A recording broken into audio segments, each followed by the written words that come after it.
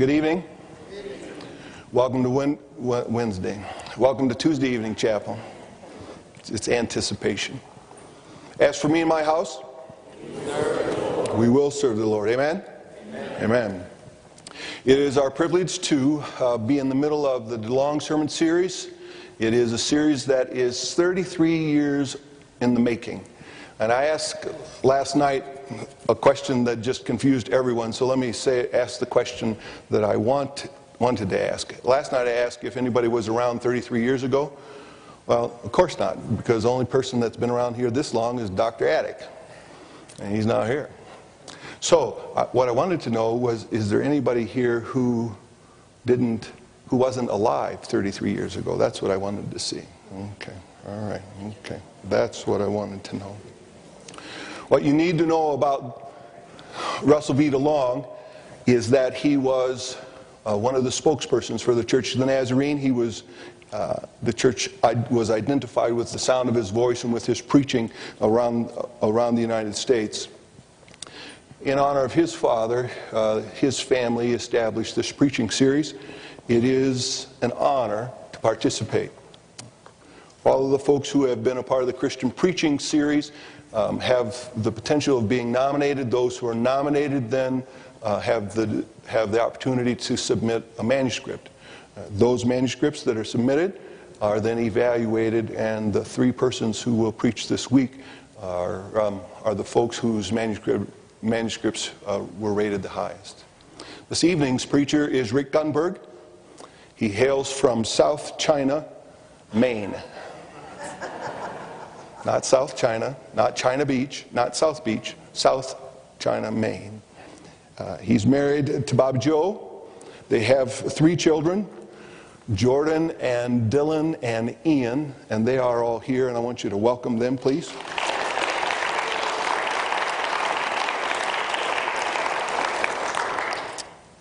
Bobby Joe graduated last year, right? And Rick will graduate this spring. And they are looking for an opportunity that God has for them to be co-pastors in a full-person ministry. I think that's probably how they'd like to describe that, a whole-person ministry. And so they're still in the process of finding out where that will be and where they will serve. As they did last night, I want to present a certificate, and so Rick, if you'll come.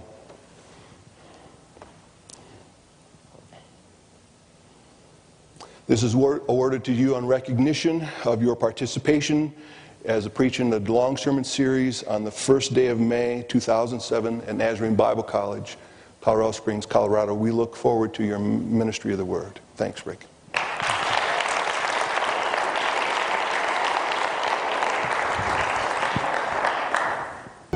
Where would we be, Jesus, if you hadn't loved us first? Where would we be if you hadn't called out our name and said, "Come, follow me. Come to me, all you who are weary and heavy laden, and I will give you rest"? Where would we be? We'd be so lost. We give you thanks for the reminder that all that we're about is you. Every gift we have, every promise we hold, every opportunity we look for, every action that we take, it's all about you. What we do ask for this evening is that all that we have in you would be more complete. That you would find new ways to reveal yourself to us, find new ways for us to respond to you. We find new ways through your word and through our brother to see more clearly that it's all about you. And we give you thanks for the opportunity and for the reality of that potential. And we thank you for it in your name. Amen. You may be seated.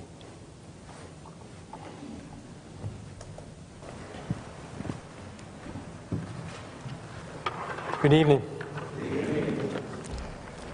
It's all about Jesus. Amen? Let's start with a quick word of prayer before we start in tonight. Lord God, I ask you tonight to do a mighty work. Lord, and to speak to our hearts tonight through your word.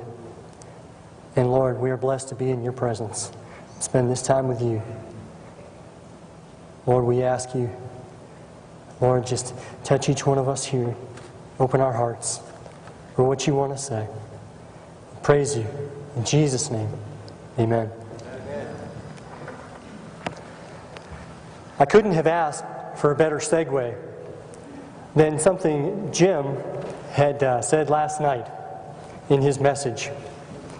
He talked about the tongue setting the world on fire. Tonight, I'd like us to talk about fire, but not the bad kind of fire that Jim was talking about. This is a good kind of fire. When I think of fire, I'm reminded of when I was a young teenager, when I grew up in a small town in Maine called Troy. It was the kind of town that if someone sent you mail, they didn't have to bother with the zip code because the mailman knew all 10 families that lived in that town. But I loved it, growing up in the middle of nowhere in Maine. And I loved when my father would ask me to help him burn a field. Has anyone here ever burned a field or been part of that? Well, that was one of the highlights in my young years. Once every couple of years, on a cool, clear Saturday morning, my father would come into my room and quietly say, Rick, wake up. That was about 7 o'clock in the morning, and for many teens, being woken up before 9 o'clock on a Saturday morning is practically a felony. But when I knew he wanted me to help him burn a field, I was excited. He would have a bunch of guys over, and they had made all the preparations ahead of time so things wouldn't get out of control. And we would all watch this fire very closely. Why did I love fire? Well, quite honestly, there's something magnificent about it. I always have loved fire. There's something beautiful, something powerful. I found out how powerful one time when I was out behind my house playing with matches. Yes, I was a naughty child sometimes. Dylan and Ian don't listen to this part. But I had a raggedy old shirt behind the house. I got it out of my father's garage, which would explain that when I lit it on fire, it just burst into flame, because he had used that rag to wipe his hands of oil and gasoline. Well, me being the quick thinker I am, I didn't want to get my fingers burnt, so I threw the shirt. Where of all places? Toward the house. That's right, I caught the back of the house on fire. And I ran to my parents and said, Mom, Dad, the house is on fire.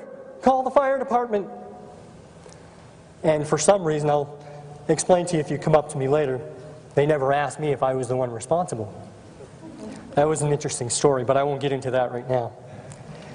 But I was always amazed after we burned this large field of old, dead, brown, dry grass and weeds, how after a year or two, it would grow back with this lush, thick, green grass. That was amazing to me. It was like something had to be destroyed in order to make way for something new, something better. Paul talks about this dynamic in our passage for tonight. If you'd like to turn with me, it's Romans chapter 6, verses 1 through 14. Romans 6, 1 through 14. What shall we say then? Shall we go on sinning, that grace may increase? By no means. We died to sin. How can we live in it any longer? Or don't you know that all of us who were baptized into Christ Jesus were baptized into his death?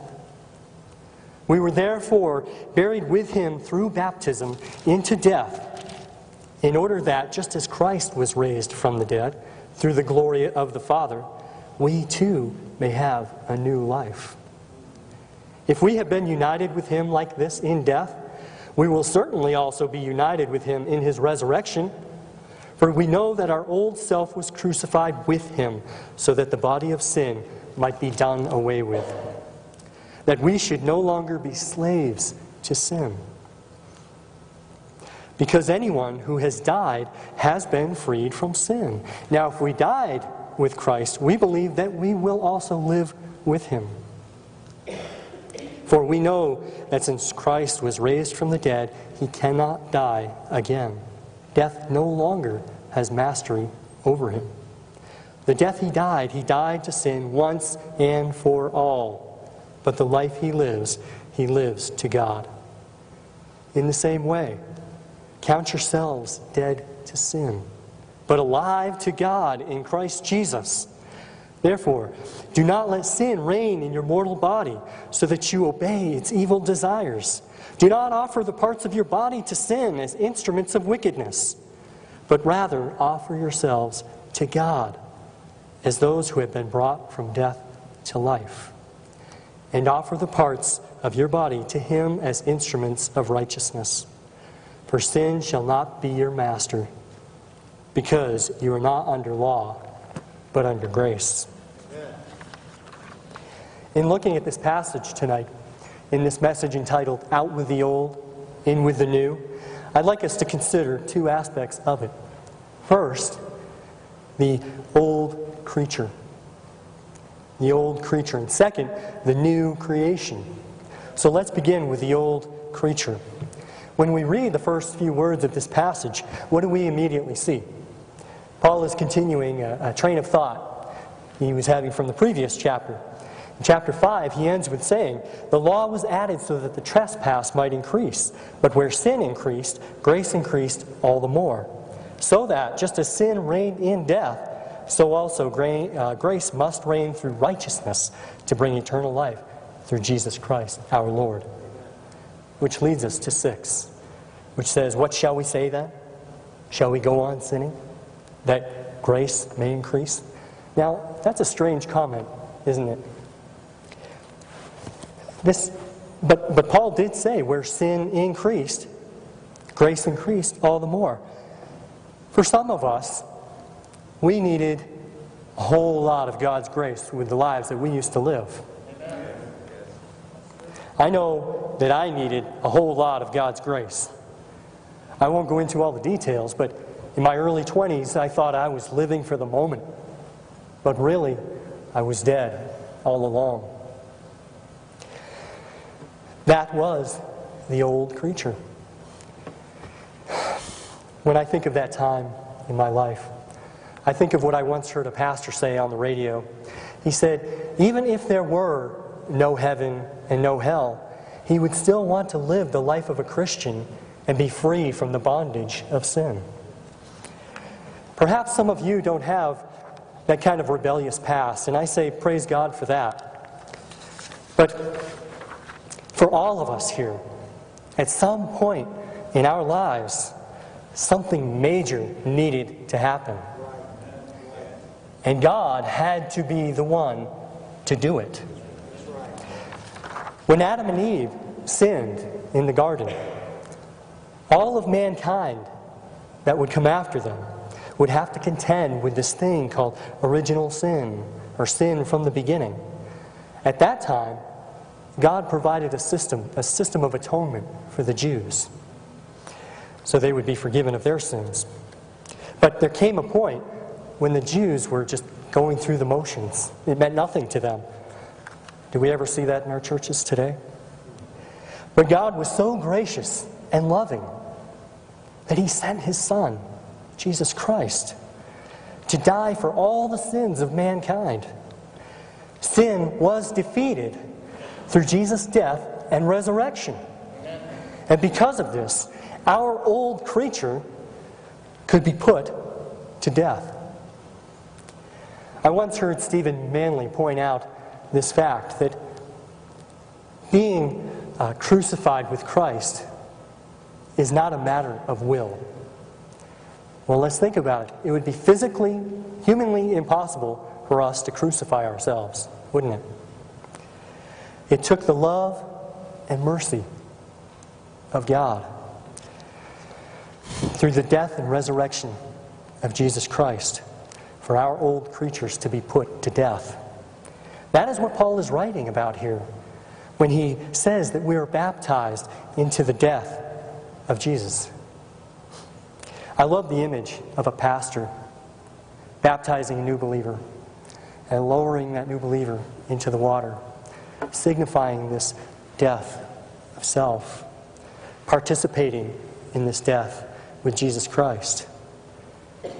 And what happens when the old creature dies? Well, we have new life. We are new creations.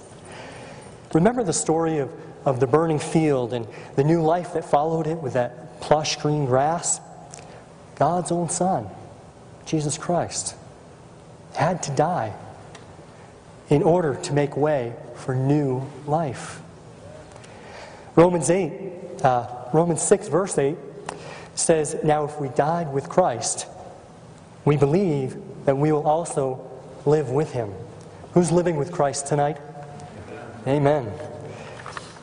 I'm reminded of what Paul writes in Romans 8 as well, where he says, "We know that the whole of creation has been groaning as in the pains of childbirth, right up to the present time." Not only that, but ourselves, who have the first fruits of the Spirit, groan inwardly as we wait eagerly for our adoption as sons, the redemption of our bodies. When Adam and Eve fell, all of creation fell. And even creation suffers this pain and destruction while awaiting restoration. Our old selves had to die in order for our relationship with God to be restored. Paul goes on in Romans 6 to tell his listeners not to let sin reign in their lives. After all, the victory over sin has already been won. They do not have to give in to their evil desires. They do not have to offer the parts of their body as instruments of wickedness. We do not have to let sin reign in our lives, and we do not have to let the parts of our body be used as instruments of wickedness.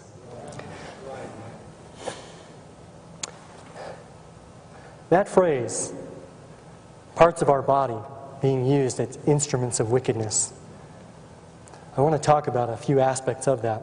Let's begin with the eyes. Matthew 5:28 says, "But I tell you that anyone who looks at a woman lustfully has already committed adultery with her in his heart." Our eyes can easily be used as instruments of wickedness, focusing upon images we ought not to focus upon. Addiction to pornography is a huge problem, not only for those outside the church, but some of those who are in the church. Also, dare I ask, are there TV shows or movies that we may watch at home that we know for certain we would not watch if Jesus Christ were sitting there in physical form right there by our side? I'm not talking about legalism here. I'm talking about how we would be if Jesus was in physical form right there next to us. Well, we don't see Him, but guess what? He is in the room. And what about our ears? Do we sometimes listen to things that we shouldn't? I remember an all-nighter I was at quite a few years ago at our church in Maine, where a teenager who just had a gift with playing his electric guitar. He was really something to listen to. Well, during this all-nighter, he went up on stage and started playing the song. I recognized it, and I recognized it from way back before I came to the Lord, and I knew the lyrics to it, and the lyrics were, well, let's just say they were unholy, and that's being kind. And so I said to him, I'd rather you didn't play this on stage at church. And The next morning I went outside and found one of my tires slashed on my car. Which, how many of you are going to the youth ministry? I would advise you to invest in some good tire repair kits if you're going to reach out to every kind of teen. And it's worth it. When our ears delight in taking in slanderous comments about someone, then they are instruments of wickedness. We ought to let people know when we don't feel comfortable with gossip that's being spread about someone else. James, which Jim talked about last night, writes in depth about the destructive power of the tongue. And Jim spoke in depth about the power of the tongue. Brothers and sisters, we ought not to underestimate the damage that can result from what we say to one another. Proverbs tells us to be slow to speak and slow to respond. And there is a very good reason for that. Times of anger and frustration will come and go, but the damaging reactions can cause wounds that may last for a long time. We must be quick to ask for forgiveness at those times, but even more importantly, be slow to speak and slow to respond. Paul says that because we are new creations, we do not have to be captive to these things. We have been freed from sin. I like what one commentator wrote. He said, what Paul does present here is not the impossibility of committing a single sin, but the impossibility of continuing in a life dominated by sin. Paul then tells his readers in Romans, offer the parts of your body to Him as instruments of righteousness.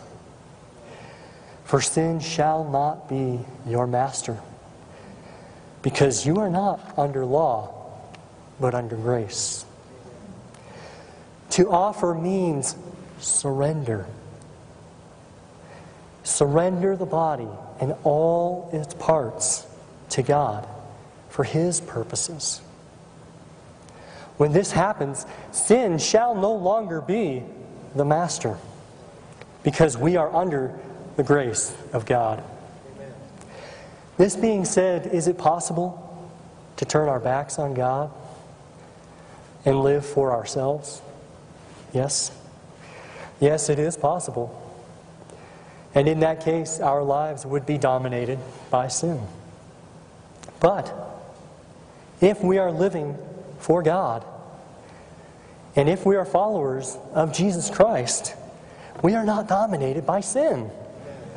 Do we still mess up? Does anybody here still mess up? I see that hand. Do we still have weaknesses? Yes. Absolutely. But we don't have to be ruled by those failures or weaknesses. We have a heavenly ruler. We have a heavenly hope. We are new creations. Should we sin all the more so that God's grace can increase? Silly question, isn't it? Because we have experienced God's forgiveness and mercy. We have already seen the abundance of God's grace in our lives. Our old creature could not be put to death were it not for God's grace. We would not be a new creation were it not for God's grace. The question for us tonight is this: will we live as if we know the grace of God? Or will we live as if ruled by worldly desires? Will we live as if dominated by the old creature? Or will we live in the fullness and forgiveness and the promise of eternal life? Is there anything left? Is there anything left of the old creature that must be put to death? Is there anything left that could be an obstacle between us and God? This is the time to come to God and repent. Is there sinful lust in our hearts? Now is the time to come to Him and ask for forgiveness. Is there a desire to control and to manipulate? To control and manipulate our own lives, even though that is not what God ever intended for us? Now is the time to surrender to Him. What are we talking about tonight? We're talking about holiness. We're talking about surrender. We are called to be a holy people. And one last question. Is there a lack of a heavy burden for those who are right now, at this moment, bound for hell? That's a tough question to ask. But if that is the case, come down and pray for God to light a fire, a good kind of fire, in our hearts. A fire that leads us to love on those who desperately need Him, just like we desperately needed Him before we came to know. As Dr. Like plays a final song for us tonight, let us use this time to surrender to God's refining fire. A fire that will burn away the old, dead, dry grass and weeds and briars that may still be there. Let us take this time to respond to God, to surrender ourselves, to surrender our plans, to surrender our wills. We have a loving and gracious God who wants to hear from us.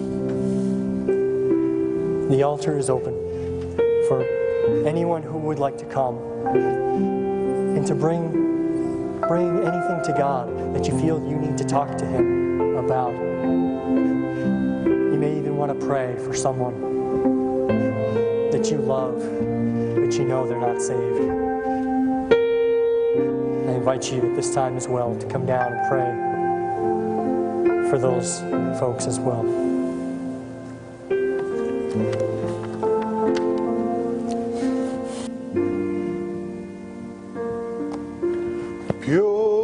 Purify my heart, let me be as gold and precious silver. Purify my heart, let me be as gold, pure gold. Refine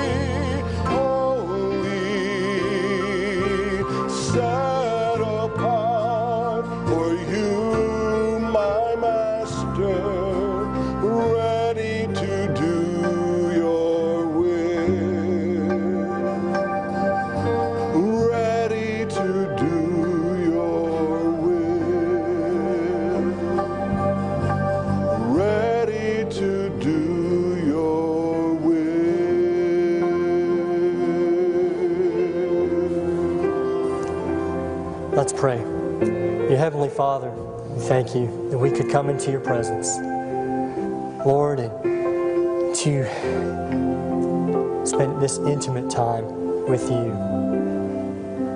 and to ask ourselves questions of where we need to be touched by your refining fire. We thank you for that fire, Lord, that cleanses and purifies us. Lord, we thank you for your grace and your mercy and your love and the sacrifice that was made for all of us. We praise you, Lord, for how you're going to continue to touch the ministries of all the students here and how you touch the professors in their ministry to us. We love you so much. We pray in the precious name of Jesus Christ. Amen. Go in peace. Thank you.